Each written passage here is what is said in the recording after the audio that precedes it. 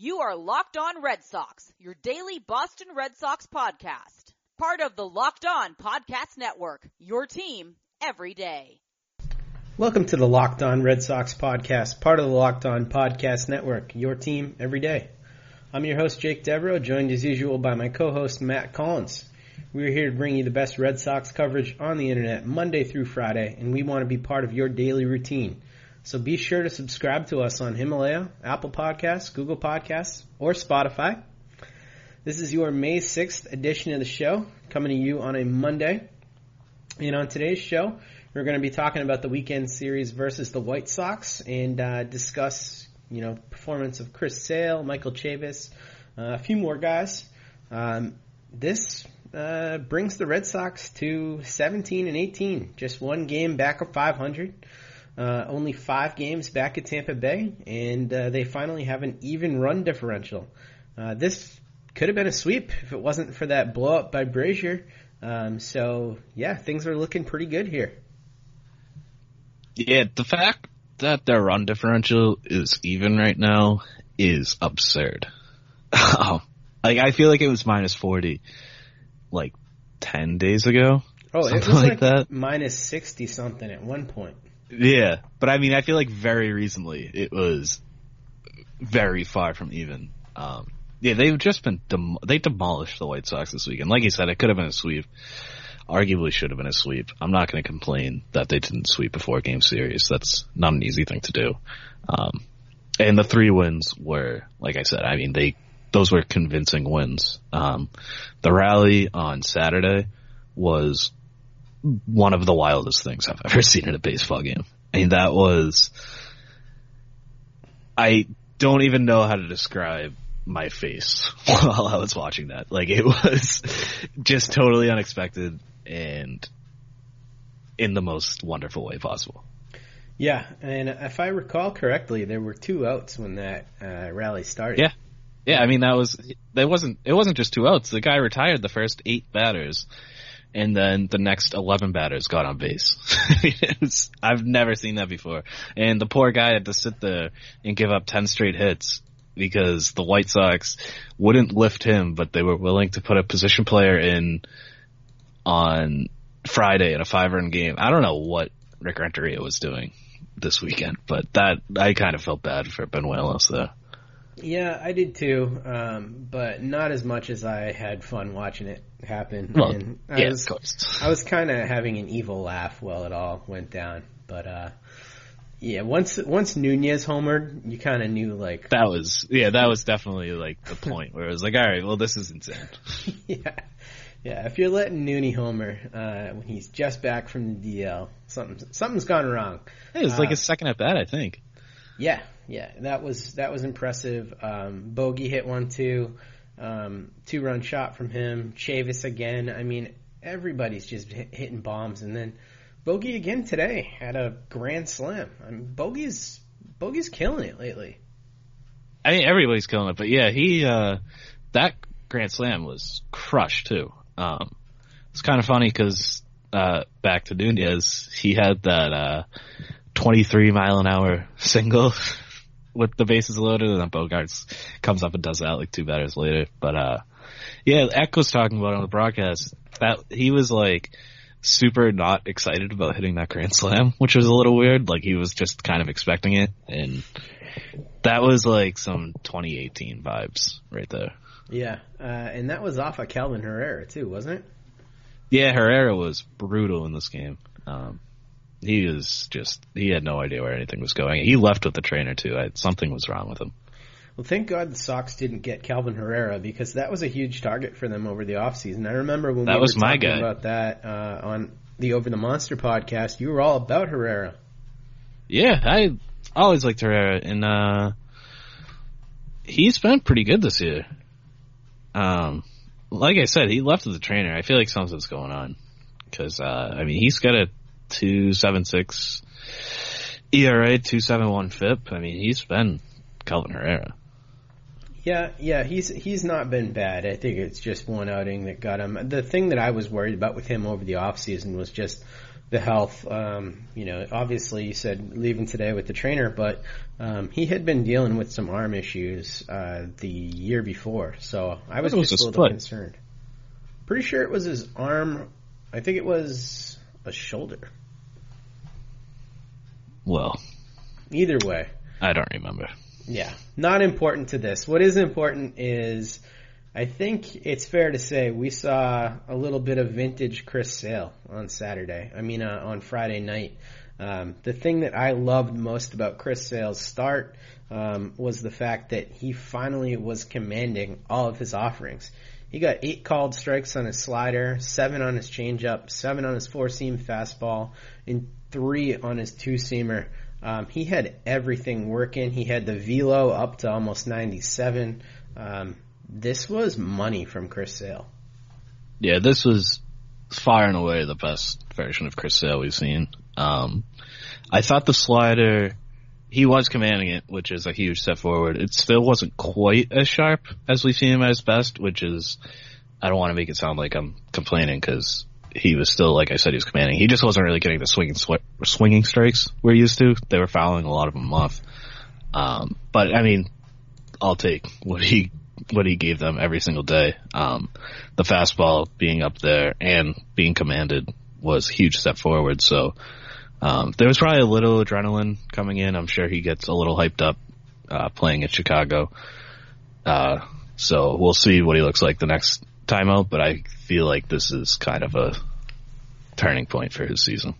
Yeah, I think so too. He threw 70 strikes out of 104 pitches, and the line was 6 innings pitched, just 3 hits, 1 walk, and 10 Ks. So he had no problem just running through guys the whole night. And then, luckily for Chris Sale, bullpen held up just fine, and we finally saw our mystery man, Josh Smith. Yeah. Yeah, he appears. He's starting tomorrow, too. They just announced that. Wow. So we'll see more Josh Smith on Monday. I guess there was a reason why he was up after all. I cannot believe that he had been up that long and didn't pitch. But, yeah, we finally got to see him. He actually looked okay, though. I mean, this guy's not going to be a world beater, but, yeah, he was solid. I thought they were bringing Thornburg in for that game, so I was not upset to see Josh Smith. Yeah, I agree. One of the things that we have to talk about during that game, though, is the injury to Su-Wei Lin, which placed him on the IL. Yeah, that was a huge bummer. I don't believe they've given a diagnosis yet. I did see something on Twitter saying that it might not be from NESN.com, reportedly not as serious as initially feared, because, I mean, at first it looked like he was going to be gone for a while. I heard knee strain, which I don't know what that really means. Yeah, I feel like that's like something they say before they get the full diagnosis. And I still don't think they've announced exactly what's wrong and what the timetable is. But, I mean, the Red Sox obviously have the infield depth. I know nobody loves Nunez as a defensive second baseman, and having Lin for that would be great. But more than anything, I'm just bummed for him, especially if this is a long-term injury. This is like sneaky big year for him. This is his last year with an option, so he's kind of trying to make sure he can carve out a full year spot in the majors somewhere next year. So if he misses significant time, that's kind of a blow to the near future of his career. I mean, I wouldn't be surprised to, even if the injury was serious, to see the team be okay with going with him as a bench option for next year, considering all the guys that aren't going to be under contract next year for this team. Possibly. But I mean, I still think they're keeping Holt, and like, I think you're probably right, but I mean, if he has a major knee injury, you never know what happens after that. Yeah, that's true. But like I said, it doesn't sound like that's the case, which is very good news. Yeah, we wish him the best. He's, it was interesting because he was actually playing a little center field at the game that it happened. He's just one of these guys that's so versatile. You like what he does to the roster construction. Yeah, I kind of felt bad. He drew a walk that before he attempted that stolen base to where he ended up getting hurt, and I had tweeted out that he was going to be a very solid bench player for a long time, and I liked him a lot. And then about 30 seconds later, he got injured. So I kind of feel like it's partially my fault. Yeah, I feel like it's your fault too. Yeah, well, it happens. Anything else that stood out from you from the Friday game? No, because I don't really remember anything else that happened. I think one big thing that stood out to me was the Devers bomb. We hadn't seen a Devers bomb yet. Oh, yeah, that was that game. That was a crush job. Whew, mama. Yeah, he destroyed that. And then Chavis hit one even further. Yep. Yeah. Not long after that. Devers I forgot about that. 436 and then Chavis 459. Tape measure was out that night. Yeah, that was wild. I totally forgot about that. It's been a long weekend. It sure has. So the next night was even better. We've already alluded to the just ridiculous inning that went through the 15-2 game. But any other major takeaways from that one? I think my biggest thing was just simply Chavis's 4 for 6 with 3 RBIs. Just that he continues to do insane things and had 2 bombs that game. Yeah, he was definitely a standout. Also, Christian Vasquez had 4 hits, which Christian Vasquez I kind of feel like is being weirdly overlooked. Not like super overlooked, but he's been kind of killing it this year. He's up to, he was brutal to start, so remember that. But he's got a 98 WRC plus right now, which for a catcher is outstanding. Yeah. And over the last 3 weeks or so too, he's just been on fire. Yeah, over the last 2 weeks, he's actually got a WRC plus over 100, which is great for him. And we talked about this on the Over the Monster podcast today, but he's been walking more, hitting the ball in the air slightly more. But the big thing for Christian Vasquez is he's been swinging at pitches out of the zone way less than he ever has before. So he's just not chasing bad pitches anymore, and his exit velo and launch angle are higher than they've been in the past as well. So he's sort of completely improved as a hitter this year. Yeah, he looks like he's just feeling so much more comfortable at the plate. I don't know how much I believe it's going to stay.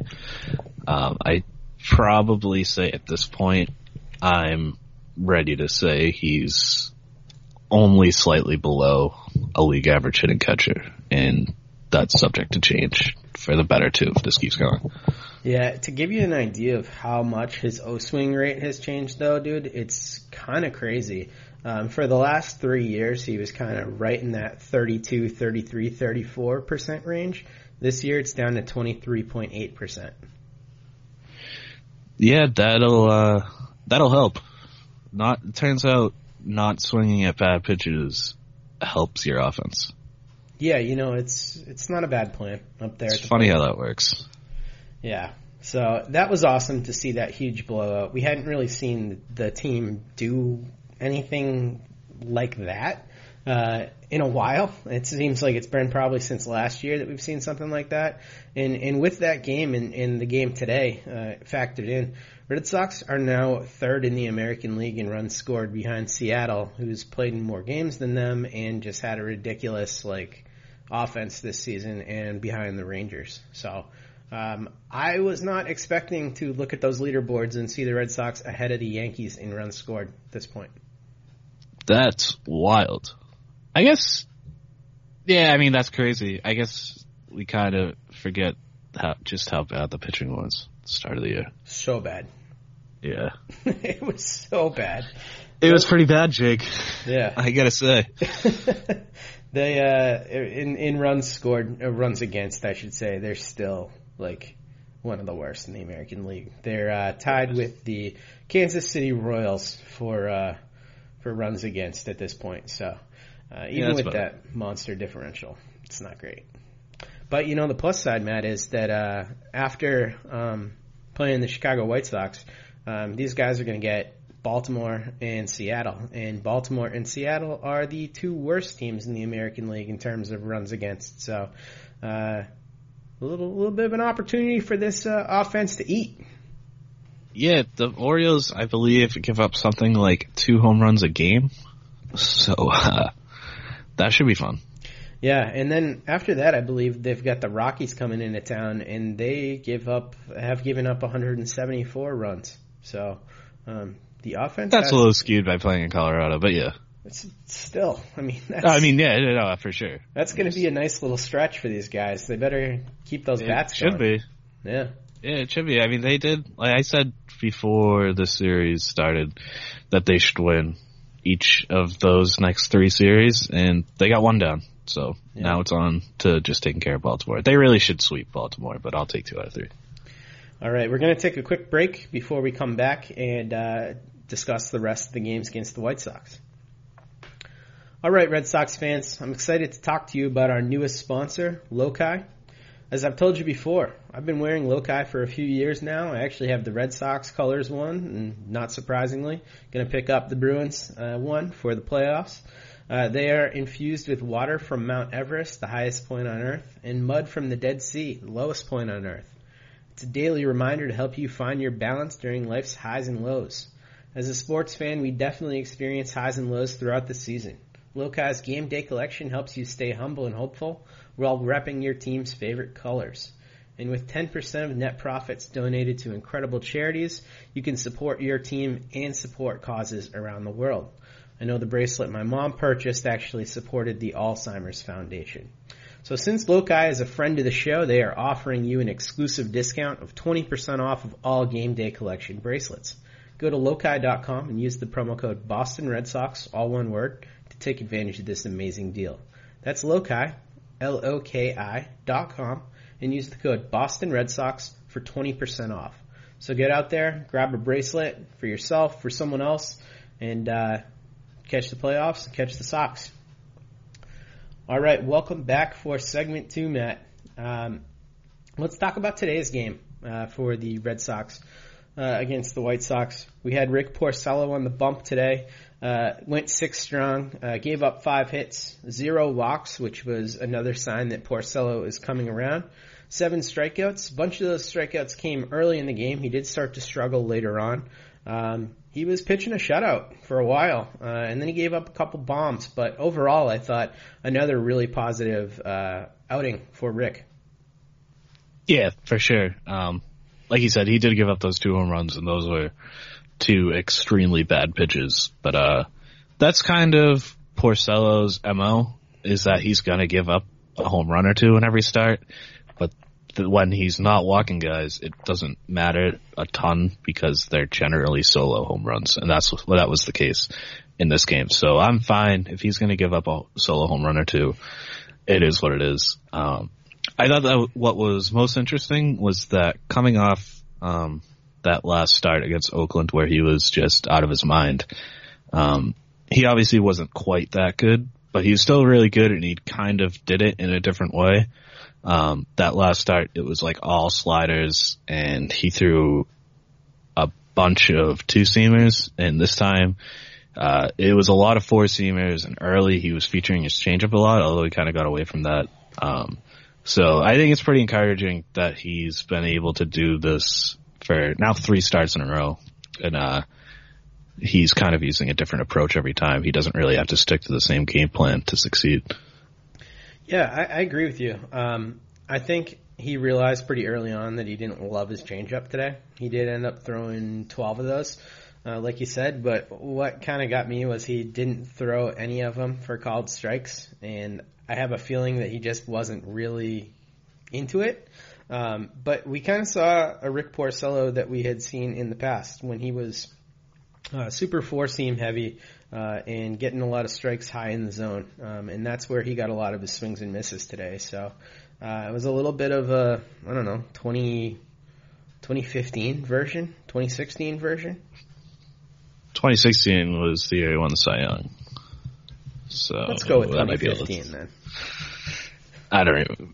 Rick Porcello is so weird. I don't remember any of his years besides 2016. I kind of like the mix. I think he's at his best when he's almost a perfect mix between his 2-seam and 4-seam. When he could kind of give those 2 different looks up and down in the zone.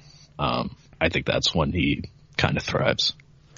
Yeah, I agree. The one thing that I'd say is I thought the slider was so good for him last time out, and I know it was, part of the game plan against Oakland, who just can't hit the slider right now. But I would have liked to see him feature that pitch a little bit more, although he didn't seem to love that pitch today either, only getting one swinging strike on 17 of those. Yeah, and I kind of feel like after that start, if you're the White Sox, you're kind of coming in sitting on that slider, and so Porcello is probably aware of that, and then he knows that he could sneak some fastballs by him, especially early. So I wouldn't be surprised if we see him go back to the slider a little bit more during his next start. A little slide Johnson? No, all right, Eck. Come on. So he did get his fastball up pretty high, though, today in terms of velocity. He was sitting like 90 most of the game, but he got it up to 93. And I don't remember him being in the 93 range that much over the course of his starts. I mean, obviously that was his max, but I feel like that's a pretty good velo for him. Yeah, I mean, it's not like I'm not like blown away by it or anything, but yeah, I mean, that's solid. That's you kind of want him, and you don't want him in the high 80s. I'll say that. So he avoided that. Yeah, I totally agree. He looked good. Any other standouts from today's game in terms of offensive performances? Devers was really good. He had a couple of hard hit balls the other way, which, I mean, we've talked about a million times. When Devers is going the other way with authority, things are going really well. And one of them turned double, right? Yes. And one of them the single turned into a wild play where the White Sox threw the ball away twice, and Devers very gracefully chugged along all the way to third base. That was fantastic. That was peak enjoying watching Devers. So I think he was kind of the guy in this game. He was smoking the ball. He's just been smoking the ball now for like 2 weeks in a row. It's crazy. Seems like everything he hits is wicked hard. Yeah, and I mean, his approach right now is just, we've never seen this from him. And he's gonna start. I mean, we'd already talked about that bomb he hit on Friday. He's gonna start hitting a lot of home runs soon. It's gotta come. Yeah, I agree. Everybody in this offense is really feeling themselves. The only person on the Red Sox who is still just not really feeling himself is Jackie Bradley, but Bradley did have a hit today, so he showed a little bit of life. Yeah, he also had a line drive that he smoked right at the second baseman. But yeah, I mean, we're still waiting for him to come around. We're also still waiting for Steve Pearce to come around. He had a couple big spots early in the game where he hit ground balls to end innings. That could have extended the lead a little bit, but so I'm sort of worried about Jackie Bradley. I'm kind of getting extremely worried about Steve Pearce. Yeah, it's just not what you're expecting to see from him. Even when Steve Pearce has a bad game, you don't expect him to go 0 for 5 with 3 Ks. That's just not what you see from him.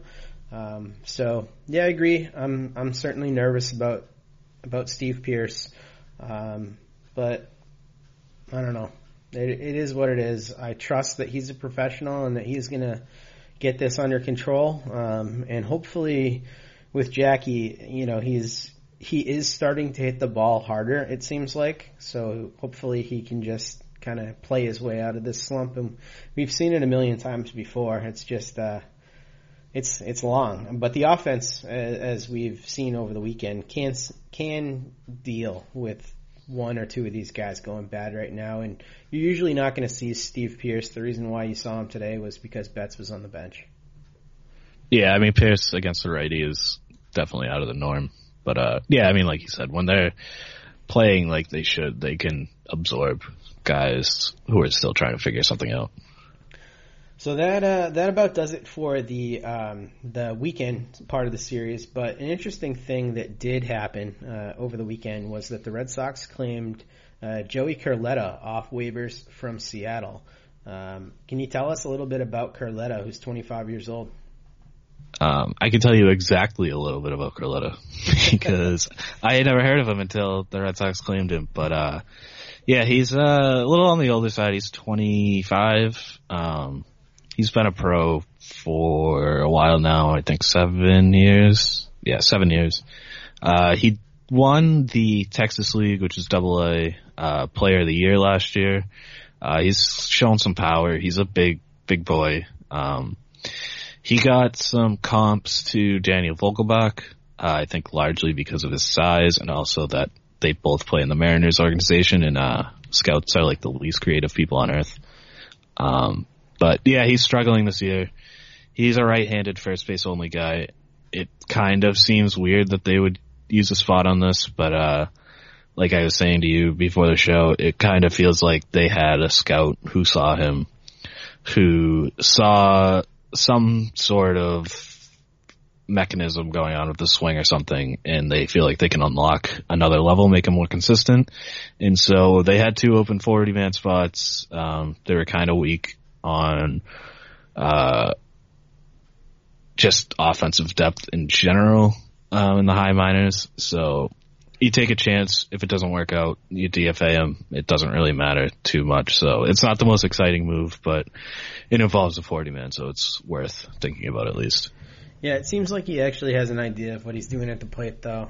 That 2018 season that you were talking about, 23 dingers and 14.6% walk rate, with only striking out 23.4% of the time.